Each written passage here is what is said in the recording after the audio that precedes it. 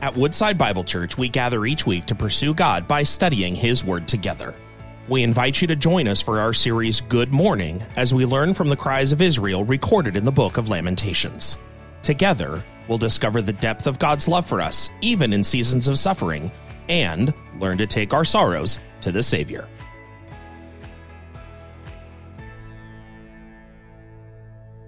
You know, I would like us to just before we move forward, as all our future graduates just left, but our present graduates are here, I would love for us just to take a minute and pray for Joe Gunnels, and specifically the wrestling that his dad is going through right now physically. Joe's dad is in a heavy fight with cancer, and I want that whole family to know that we're fighting that with them in prayer. I mean, this is a serious thing. So let's just take a moment and pray for Joe and his dad and his family right now. Would you join with me? Lord, we thank you that you are greater than anything that comes against us. I pray, Father, that your name would be glorified through all that they go through, the Gunnels go through over these next few weeks, Lord. I pray that you would heal Joe. I know that you will, Lord, whether it be in your kingdom or whether it be on this earth. Father, I know that your name will be highly lifted up. I know that Joe, his dad, Lord, is positioning, Bobby, Lord, I pray that Bobby was just pressing into how to live as a man of God in this season of life. Pray that Bobby would know, Lord, your presence with him. And at times of great pain, Lord, he would experience just that comfort washing over him. Pray, give the doctors great wisdom as they provide guidance, Lord. Pray there'd be effectiveness in treatment. But most importantly, I pray that your name would be glorified in all that happens through his life. I pray that Joe would be formed by this experience, that you would not allow a hardened heart, but Lord, allow his heart to remain soft and pliable and use it for your glory, Lord. So bless them. And bless us now as we turn into your word. As Joe prayed, Lord, I pray that you would speak to us with clarity. And may we have the courage to respond. In Jesus' name, amen. Amen. Thank you. Lamentations. Would you turn there with me, please, in your Bible, if you can find it? Hopefully by now we're in week 3, and those of you that have been with us for 3 weeks, you're able to find it a little more quickly. Maybe that first week it was the first time your Bible even opened to the book of Lamentations. It's certainly not a book that we often look to because it's a little bit mysterious and weird and almost countercultural as a Christian. Because we've been told to rejoice in the Lord always. And again, I say, rejoice. We've been told in everything, give thanks. We've been told that in Christ we are more than conquerors. And then we read Lamentations and we hear the emotions of a person that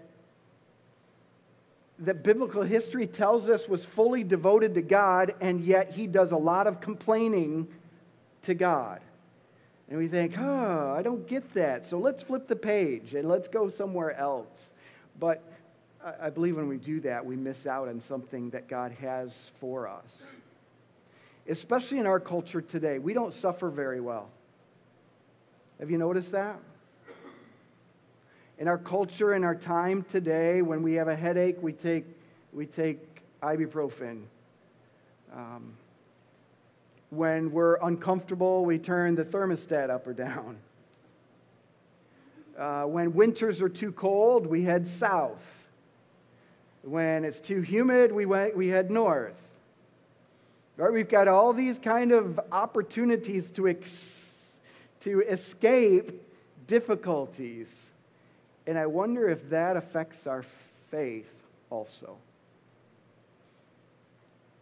Psalm 46, God says that he is a very present help in time of trouble.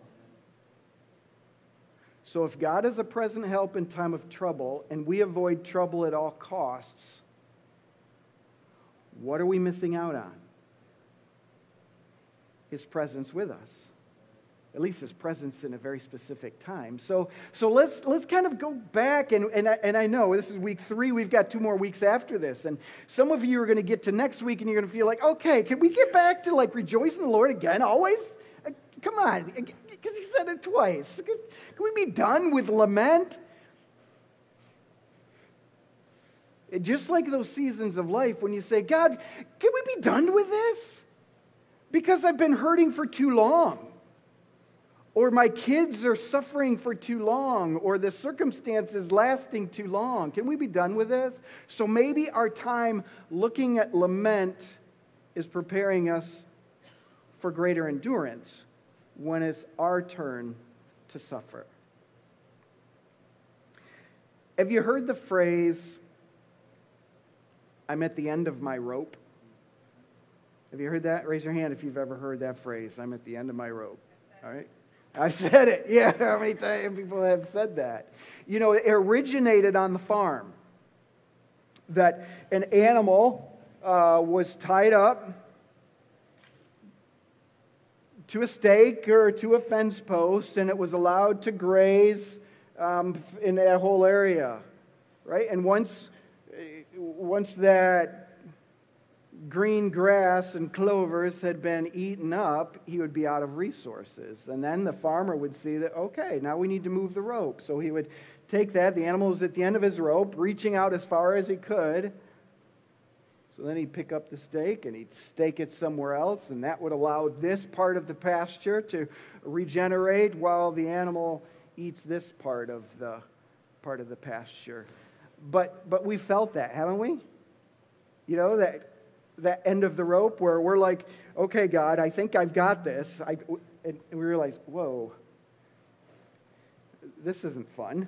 And so you try to experience all that God has for you in this moment. And then you think, okay, God, we're done with this, right? And you think, whoa, this isn't good. And pretty soon you begin to pray, God, when are you going to change the stake? When are you going to move the fence post? Because, God, I'm at the end of my rope. We're saying, God, I have no resources left. I'm tired. I'm frustrated. And you're not moving. I've asked you for how long? Would you please move the stake? Because there's nothing left here. In fact, all of this is rocky and thorny, and it hurts. And this is not good. If you are good, why are you allowing this? But since this is here and this is not good, maybe you're not good. Because, Lord, I'm at the end of my rope. And if you don't do something, I don't know if I can make it. You been there? It seems to be where the prophet was residing when he writes Lamentations. The book of Lamentations is a book of poetry. There's 5 chapters. Each one is a separate poem. Anybody here like to write poetry? Is there any poets in the room? Did anybody ever write a poem to your boyfriend, girlfriend? Anyone? There we go. Thank you. So you wouldn't say, yeah, that should be published. But you at least had the experience of putting some emotion onto paper because you wanted to say it in a pretty special way. Well, here's the poet, probably Jeremiah, who has just experienced one of the most traumatic times in his nation's history. This would be an experience that would mark them for all time. This is when the Babylonian Empire, you've probably learned about Nebuchadnezzar in your world history classes. Nebuchadnezzar and his domination of the known world comes to Judah, the nation of the Jewish people, and he obliterates them. I mean, there wasn't a stone that wasn't unturned. The temple, that one place that surely God will protect, he didn't. And it was smoldering. And Jeremiah puts his pen to the papyrus and he begins to express his sorrows in his poem in a in a structure that we call a lament. A lament is a prayer to God in pain, in suffering. It's expressing more than just mere words, but carefully constructed words to try to capture the emotions of the heart when the heart was mourning. And yet, a lament is directed to God. And in the Scriptures, we see that we as followers of Jesus, we can sorrow differently than the world. We're all going to sorrow, but we can sorrow differently because God is in the picture. And there's times where we do maybe even yell at Him because He hasn't moved the stake and we're at the end of our rope, and yet still, God welcomes us to His presence. And so Lamentations is 5 poems. We looked at the first 2 the last couple of weeks. The first one, 22 verses, and it's an acrostic poem where every verse begins with a subsequent letter of the Hebrew alphabet. 22 verses where Jeremiah personifies the sufferings of his nation by saying, we're like a grieving woman, a widow that's mourning her loss. Chapter 2, instead of saying, here's what it is, Jeremiah says, and God, you did this. Chapter 2 is hard to read.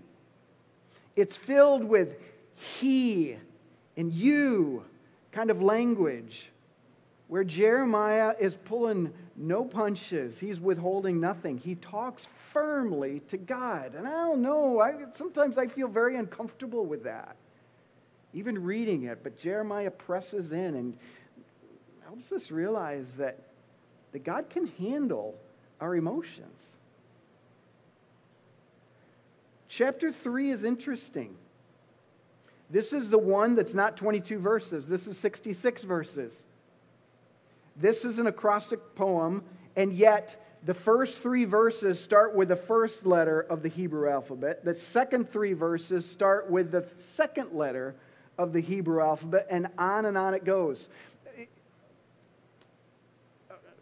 Hebrew language experts tell us that this is the poet's attempt to provide great intensity to his words.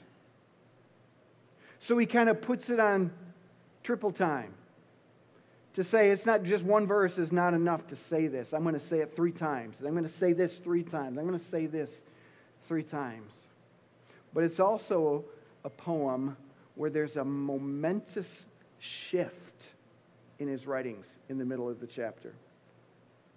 So chapter 3 helps us know that when we are at the end of our rope, there is a turning point, that there can be hope in our season of lament. There is hope in the season of lament. Let's look at chapter 1. First of all, we see the poet expressing his affliction and frustration and anger in his time of suffering. Chapter 3 and verse 1 says, I am the man who has seen affliction under the rod of his wrath. He has driven and brought me into darkness without any light. Now, who is he in this passage? Help me out, church. God. This is God. We'd like to think, no, this is the devil, right? No. Jeremiah is saying, this is what God did to me. I am under the rod of his wrath. He's driven me and brought me into darkness without any light. Surely against me he's turned his hand again and again the whole day long. He's made my flesh and my skin waste away. He's broken my bones. He's besieged and enveloped me with bitterness and tribulation. God has made me dwell in darkness like the dead of long ago. God has walled me about so that I cannot escape. He's made my chains heavy. Though I call and cry for help, he shuts out my prayers. He's blocked my ways with blocks of stones. He's made my paths crooked. God is like a bear lying in wait for me. a lion in hiding. He's turned aside my steps and tore me to pieces. He's made me desolate. He's bent his bow and set me as a target for his arrow. It's not getting any better, is it? This is heavy. He's driven into my kidneys the arrows of his quiver. I've become the laughing stock of all people. How many like to be laughed at? How many like your kids to be laughed at? So why would God allow his people to become the laughing stock of the nations? Verse 16, he has made my teeth grind on gravel. He's made me cower in ashes. My soul is bereft of peace. I've forgotten what happiness is. And so I say, my endurance has perished. And so has my hope from the Lord. As I said, the poet expresses with great intensity this affliction and this suffering that he is in. And we rarely go there, but I hope that you hear from this time in Lamentations that God gives you permission to go there. That in fact, when we refuse to go there, when we're truly hurting, and we put on that plastic happy face, we are robbing God of an opportunity to meet us at the bottom. Because the reality is, God is at the bottom. The psalmist says in Psalm 139, he says, surely where can I go from your presence? If I go to the top of the mountains, you are there. And all of us would say, yes, I love the mountains. I love being in the mountains. But then the psalmist says, but if I go down to the deepest part of Sheol or the grave or the pit of the world, even there your presence will find me. And if you refuse to admit that you're down in the depths of this experience, we're keeping God from showing himself faithful in the pit. Because he's there too. In those places where it feels like he's missing, where he's forgotten us, where maybe his power is limited, or where he's not keeping his promises, God is there also. I remember a time a few years ago, I was walking a beautiful piece of landscape that none of us want to walk. And I was walking across the cemetery from the road where we parked. There's just two cars, mine and this young couple. And they had asked me to officiate a burial for their stillborn son. And as we're slowly walking to the open grave, I told them again of my prayers for them, knowing this is a difficult time. And I'll never forget the words of that young mom when she says to me as she's walking, you know, I just don't really like God right now. And then as a pastor, you get flooded with thoughts in that moment. But one of the thoughts that came to me was when I said that very same thing. When I was at a graveside of my brother, and I said, God, this is not good. And I don't like that you let this happen. And I'm not sure I want to hear people talking about you. So as she said that, I thought of, verses to say, God is always with us and he'll help you. And then I realized that, God met me in my deepest time and God's going to meet you too. So I simply, and I don't know exactly how I said this, but I simply remember saying to her, that's okay. That's okay to not like God right now. Because there's seasons in our life when the questions outnumber the answer, and the darkness feels heavier than the light, and where you would see the situation, even in Jeremiah's situation, where who attacked his country? Well, the Babylonians attacked his country. So some would say, well, don't blame God, blame the Babylonians. But Jeremiah would say, hey, they can't do anything unless God lets them. So the reason my nation lay in ruins is because God's hand was removed, His protection stopped, and that's what let them happen. So I'm saying, God, why are you treating me like a piece of meat, and you're the lion who's hungry? Jeremiah the prophet wrote these words to express to God his deep pain and his great frustration at the circumstances he was in.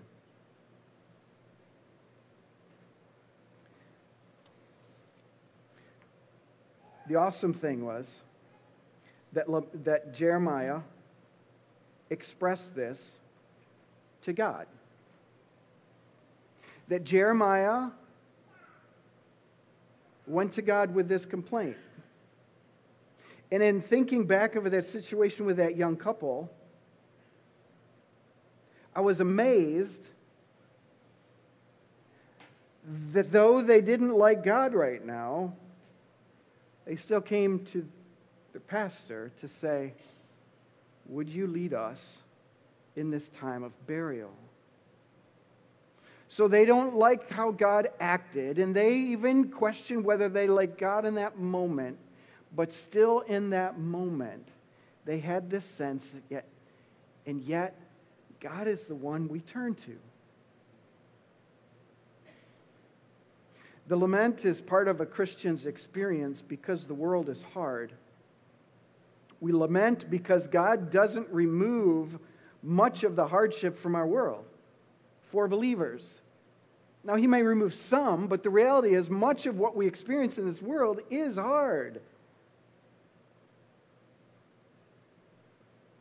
And yet, we don't run from God. We go to Him with our complaint, because we can believe that God will meet us in that despair.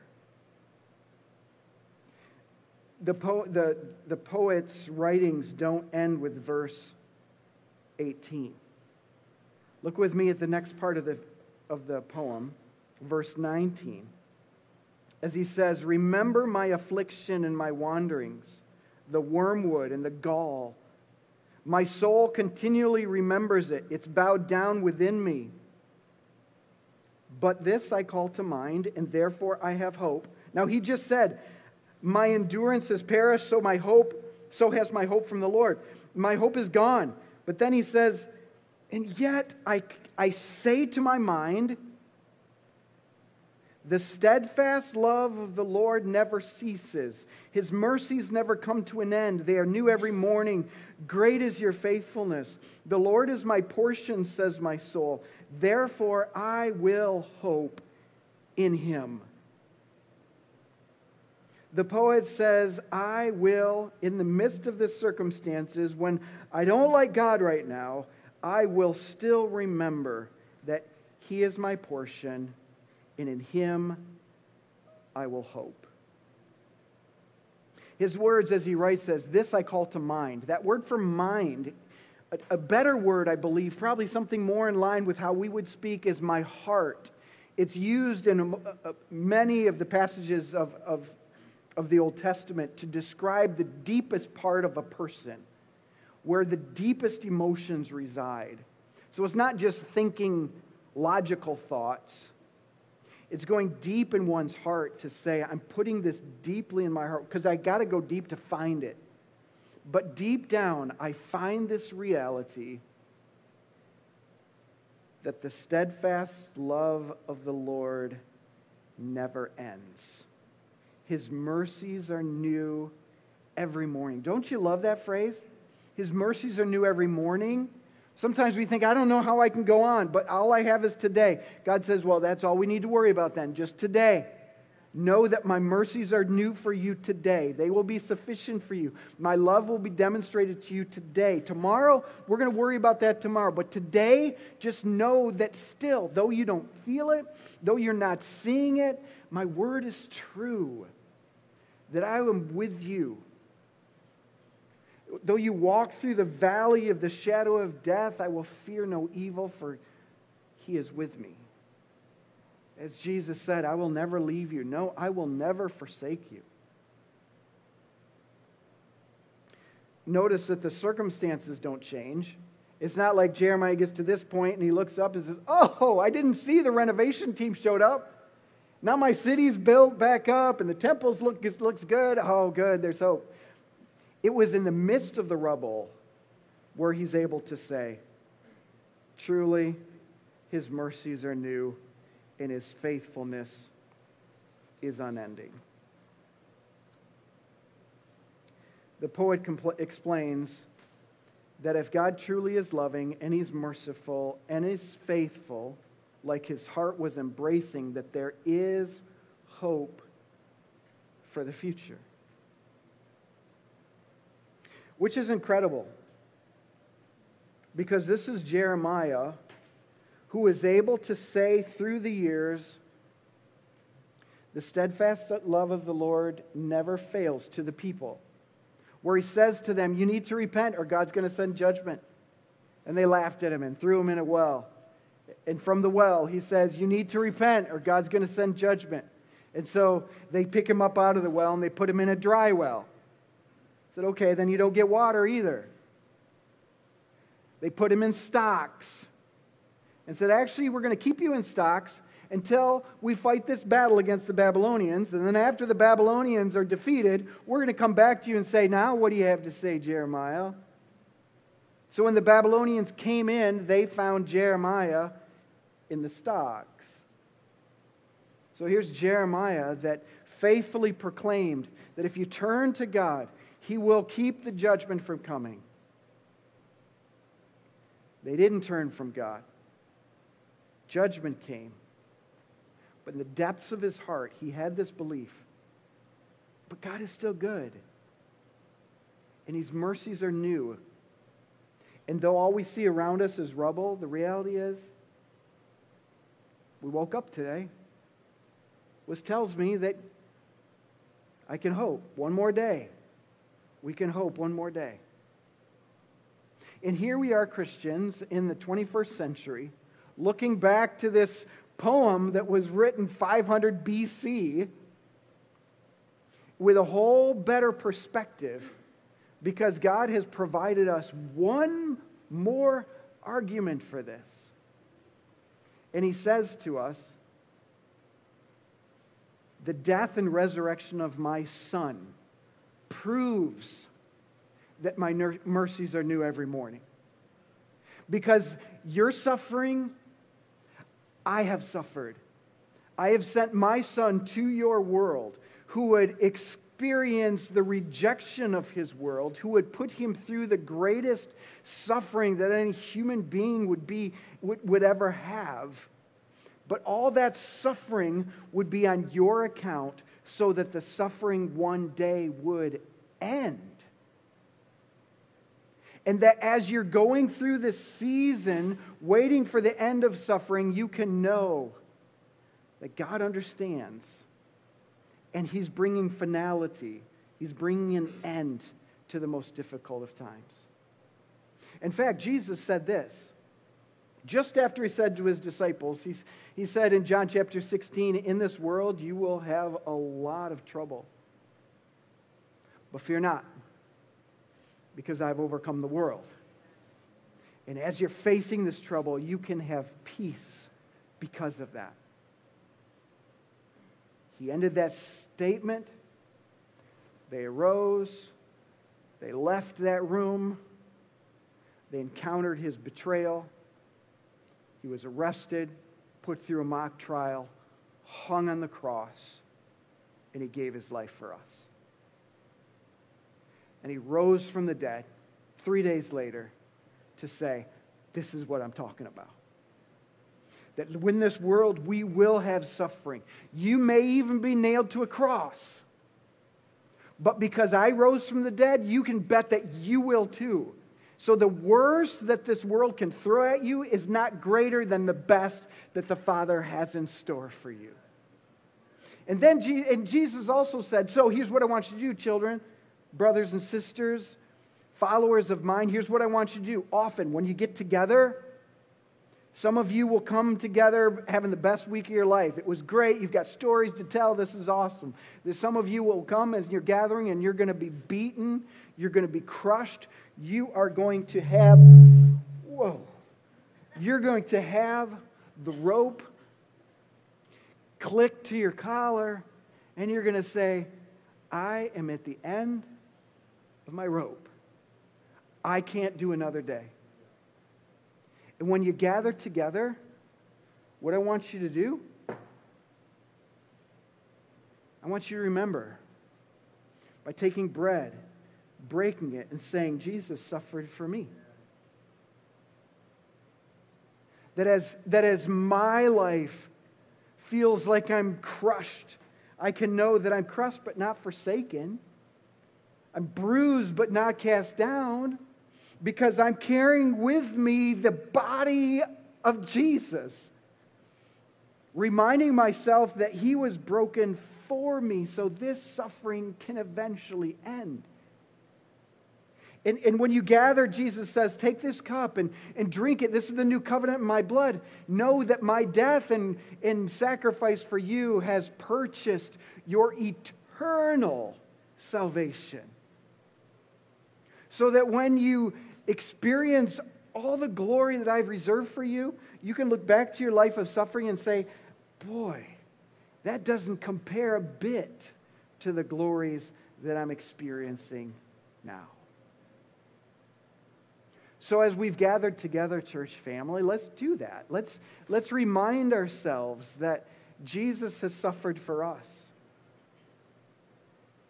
so that when we suffer, we know that this is not the end. This is not the final word, but the final word is Jesus' resurrection and our resurrection. In fact, as we prepare to celebrate communion, I'd like to read a verse for you. This is in 2 Corinthians chapter 4. Men that are prepared to serve us the elements, let's go ahead and distribute those to our church family. 2 Corinthians chapter 4, as the elements are being distributed. This is what Paul writes. He says, we have this treasure in jars of clay to show the surpassing power that belongs to God and not to us. We are afflicted in every way, but we are not crushed. We are perplexed, but not driven to despair. Persecuted, but not forsaken. Struck down, but not destroyed. Always carrying in the body the death of Jesus, so that the life of Jesus may also be manifested in our bodies. For we who live are being given over to death for Jesus' sake, so that the life of Jesus may be manifested to our mortal flesh. Death is at work in us, but life in you. We remind ourselves often of the death and resurrection of Jesus because it gives us hope when we're suffering. Because our sins are forgiven. He's cleansed us. There's nothing standing between us and an eternity with God. It's all cared for. So we can know that the closest thing to hell you will ever experience if you've placed your faith in Jesus is now. This is the closest thing to hell. And sometimes you feel like it's pretty close. But it's not. This isn't hell. We're not reserved for judgment if we've placed our faith in Jesus. We know that it all gets better from here. We're going to see Him face to face. We'll be like Him. We'll experience the pleasure of His presence forever. We'll experience the joy of discovering all the riches of glory in Christ Jesus. We'll be in His kingdom. We'll reign with Him. We'll discover all the incredible wonders of Jesus as we do work in His kingdom. Not shackled by ropes of heartache and death and rejection and fear and sickness, layoffs. All that's gone. The rope's been cut. We are now with Jesus. That's our destiny. That's what we celebrate as we spend time together. You receive this element.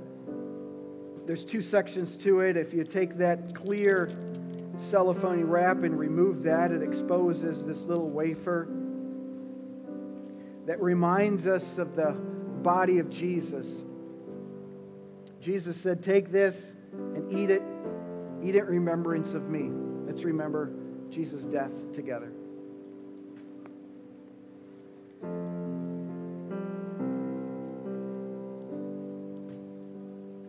To remove that foil wrap over that cup, expose the juice that reminds us of the cup that Jesus gave to His disciples when He said, this is the new covenant in my blood.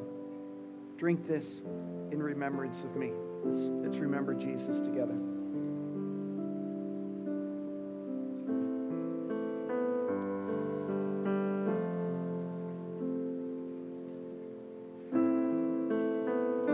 Brother and sister, we don't have to pretend that life doesn't hurt. We don't have to pretend when we talk to Jesus that it doesn't hurt. We don't have to pretend that we're upset with Him at times. But true lament goes to God and said, God, this is how I'm feeling. And I ask for you to meet me because I'm going to trust in you. Father, I pray your blessing on your people, Father, as we spend time thinking and processing. And maybe some of us are mourning right now. Some of us, Lord, in the quietness of our heart, we can express anger to you right now. I thank you, Lord, that your mercies are new every morning. You are faithful. Your love never ends. And our wrestling and our struggle doesn't pull us away from you.